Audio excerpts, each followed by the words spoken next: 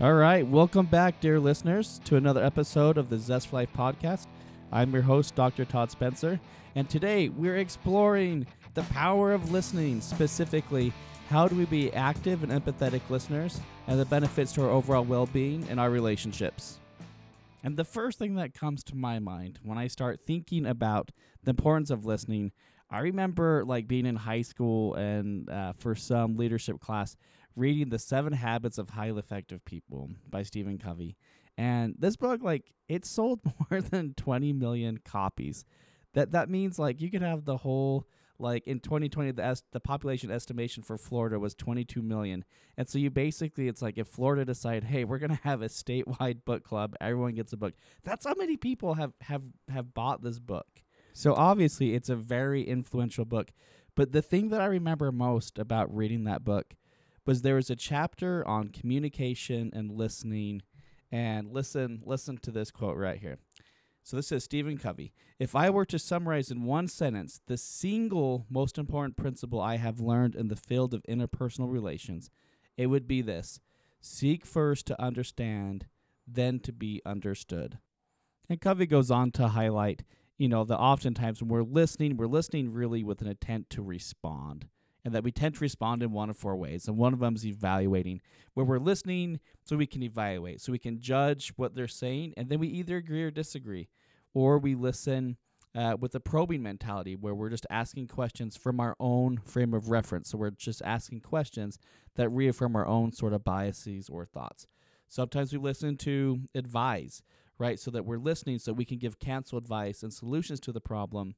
And then the final sort of way we tend to respond naturally is interpreting, where we analyze others' motives and behaviors based on our own experiences. Okay, and so Covey making the argument, we sort of listen based on how we want to respond. And that if we can train ourselves to listen, to understand, that we then are able to sort of move forward relationship goals and initiatives, either within a company or within interpersonal relationships. And we're going to make a bit of a lane change and go from Stephen Covey to talking about one of my favorite movies, Dumb and Dumber. I'm a child of the 90s, and fun fact, Dumb and Dumber is a top 5 favorite movie for me. I think it's amazing. I think it's aged pretty well, and it just delights me. Anyways, so in Dumb and Dumber, there's this fantastic scene. We have Harry and Lloyd in the hot tub together. And Harry is going over how he's broken up with his girlfriend, Freda Felcher. And he gives us this quote, and I think it helps highlight a key part of listening within relationships. And so Harry's talking about how he's just broken up with Freda, and he says, she gave me a bunch of crap about not listening to her enough or something. I don't know. I wasn't really paying attention. And when you start thinking about some of the geniusness behind this quote, right? Obviously, it's clever writing from the screenwriters. But in interpersonal relationships, when we listen, we really get to tap into the inner world of our partners. We get to understand their needs. We get to understand what it is that they're looking for and wanting. In essence, when we can listen this way, we're also sending the message to our partners that, hey, we love you. We care about you. And what's important to you is by default important to me. So who knows? Maybe Harry and Freda Felcher could have made it after all if Harry had learned how to listen. All right, so far we've already covered some Stephen Covey stuff. We've covered Dumb and Dumber. Now let's talk about some of the research and what do we understand about listening and the benefits of listening. As a scientist, I love studying couple dynamics and relationships. And a key component of that is obviously going to be communication. And as a researcher, I'm always looking for what's a new scale or instrument to use to measure couple communication. And Bodie in 2011 published an article identifying sort of the properties of the active and empathetic listening scale. And within this measure, it captures so many things I love about couples and the way they communicate. All right, so within his research, he identifies 3 main domains of interpersonal communication: sensing, processing, and responding. And the first one we're going to cover is sensing. And this is the one that I find most fascinating. Sensing describes the listener's ability to understand the relational components of speech. So as a listener, the sensing is kind of the emotional attunement to the partner, right? So it's not just the words and what they're saying, but it's, do I feel in sync and in harmony? Are we vibing on the same frequency together? And this is a really important sort of idea that if I'm going to listen to understand, so if I'm going to actively use listening empathy skills, I have to be able to get in sync with my partner or the person I'm communicating with. And so sensing, again, it's going to highlight that within the communication interaction, there's a relationship. And the greater attunement you can be to the emotional frequencies of your partner, the more likely you are to understand them. The next part of active and empathetic listening is processing. And this is going to be the cognitive aspect of listening. This is going to be the how are we attending to, comprehending, receiving, and interpreting the messages. As I mentioned in the previous episode, the number one source of misunderstandings among couples is misinterpreting the intentions of their partner, right? So processing as a listener, it's you trying to decipher and decode the message that the sender has put into the relationship. And so being able to check and understand how am I processing this information is really, really important. And one of the biggest things that can influence the way we're processing what our partners are saying is through what is called communication filters. And this idea is presented by Howard Markman, Scott Stanley, and Susan Bloomberg in their book, Fighting for Your Marriage. And they identify 5 sort of filters that can affect couples as they struggle to have clear communication, right? And in this context, we're looking specifically, how do these communication filters influence the way we process information from a partner? And the 5 filters they identify are distractions, emotional states, beliefs and expectations, difference in styles, and self-protection. Right, so the first filter is distractions. And this simply is anytime there's a barrier to us to giving prolonged attention to our partner. And the number one way we're starting to see this now is how individuals engage with media and how media is integrated into our couple relationships. So take this vignette, for example. Let's say you've had a long day at work and you come home and you find your partner and they're sitting on the couch, they have their phone, and they're just kind of doom scrolling whatever sort of media they consume. And you say, "Oh, honey, hey, it's great to see you." And they keep looking at their phone. What is being communicated in that moment? It's largely the idea that what I'm engaging with my phone is more important than what you're about to say, right? So that's frustrating. Or think about the times that you're trying to talk to someone and they pull out their phone and they start using their phone to text. Okay, so in these instances, there's a distraction that's going to filter the person's listening ability to process and understand clearly what the other person is trying to communicate, right? But other distractions can be simply, hey, we're not in the right setting for this kind of conversation. So if there's a more sensitive, intimate conversation that needs to be had, sometimes it's not the right setting. Sometimes it can be a function of we're not with the right company, the right people. This is a conversation we'd like to have more privately. It could be we've got screaming kids, and it's hard to be able to have this conversation when children have some needs that need to be addressed. So the simple takeaway is just manage the distractions when you are trying to communicate with your partner. The next communication filter is emotional states.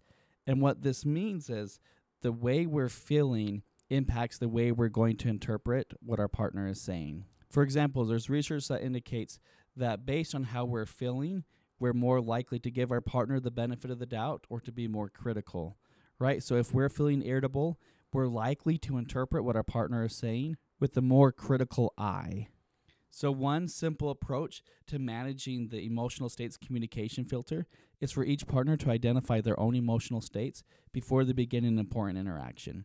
And one of the magical things is by just simply acknowledging the emotional state, we typically are then better able to manage that filter as we're interpreting and processing what our partners and others are saying.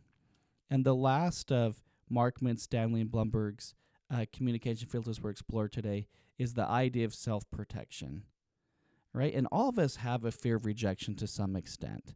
Okay, and when we feel that sort of fear of being rejected, we may water down what we think, what we feel, and what we say in interactions, but also when we're worried about being rejected, it influences the way that we listen, right? Where messages feel more threatening, we may have a tendency to be more agreeable and engage in more people-pleasing tendencies.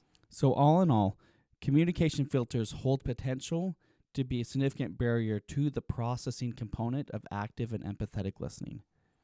And the final component of Bodhi's active and empathetic listening is the idea of responding. Responding is going to be kind of the communication skills most people think about, right? For example, the questions include, I assure my partner that I'm listening by using verbal acknowledgments. I assure my partner that I'm receptive to their ideas. I ask questions that show my understanding of my partner's position. I show my partner that I'm listening by my body language. And when you think about congruent communication, right, this idea that I say what I mean what I say, my body language is matching the words that I'm saying, responding is a key component of that. So if we want our partner to feel understood, it's important that we demonstrate that we're tracking the conversation by using all those congruent communication skills. So going back to Stephen Covey's quote, where most people do not listen with intent to understand, they listen with intent to reply, reminds me of author Roy T. Bennett, who says, listen with curiosity, speak with honesty, act with integrity. The greatest problem with communication is we don't listen to understand. We listen to reply. When we listen with curiosity, we don't listen with intent to reply. We listen for what's behind the words. And I love the notion, the idea of how do we be curious listeners of the people we love. We'll get into this deeper next episode as we explore conflict resolution. But in general, research is really pretty clear. Sometimes the most healing someone needs is just to feel understood. It's not to solve their problem. It's not to remove the obstacles. It's, do I have someone that I feel like I can that will listen to me, that I can explore how I feel, and that I can be loved, accepted, and understood within that experience. I hope today's episode has been helpful and given you some ideas about how you might effectively listen and the overall benefits of listening and the role it has in communication and overall wellness. And today's application assignment of the episode is influenced by an article published by Forbes, where they have what they call a Forbes Coaches Council, where they ask different professionals to share their best advice on how to be an effective listener. So what I want you to do is I'm going to list off some ideas, and I want you to do a quick inventory of which of these things are you already doing really, really well. So if you can identify 1 to 2 things, you're like, well, I'm doing this, and I understand how this is making a difference in my relationships. The second piece is to pick just one of these suggestions that if you were to incorporate would add value to the quality communication and specifically help you be a more effective listener. The first recommendation is to listen with all the senses. So not just pay attention to what you're hearing, but be mindful of your other 4 senses during the interaction. Second, don't make assumptions. Don't assume to know what the individual is thinking, and just really listen, again, to understand. 3, adopt deep curiosity about what the other individual is saying. When you're curious about them, you're able to grow from them. One of my mentors has said, if you want to be the most interesting person in a room, be the most interested in other people in the room. So again, 3, developing a posture of deep curiosity. 4 is to drop your defenses. If you find yourself highly defensive during interactions, it's going to impact the way you're interpreting and influence your ability to listen to interactions. We can go deeper in another episode to explore how might we do that. 5 is to ask yourself what matters most. By being able to prioritize really what you value, it will increase the likelihood of you listening more accurately. 6, paying attention to the nonverbal communication. We talked about this in the previous episode. And remember that verbal communication only makes up a small percentage of the overall meaning of the message. 7, become physically present. This is all about removing the communication filter of distractions. And so if you are not present in the interaction, do what you need to be present. 8, allow for moments of silence during interactions. Recommended is allow yourself a minimum of 5 seconds after someone has spoken to reflect on what was the most important thing that you heard, And how can you inform that individual that you've heard and that you understand? And the last one to consider is, are you actively trying to listen from the other person's point of view? And while that seems super obvious and like sort of like a duh, it really does matter when we are actively trying to listen from the other person's point of view. All right, that concludes this episode. Please join next time as we explore conflict resolution and how to effectively manage conflict and still maintain a sense of wholeness and well-being. You guys know the drill. Stay zesty. Thanks, guys.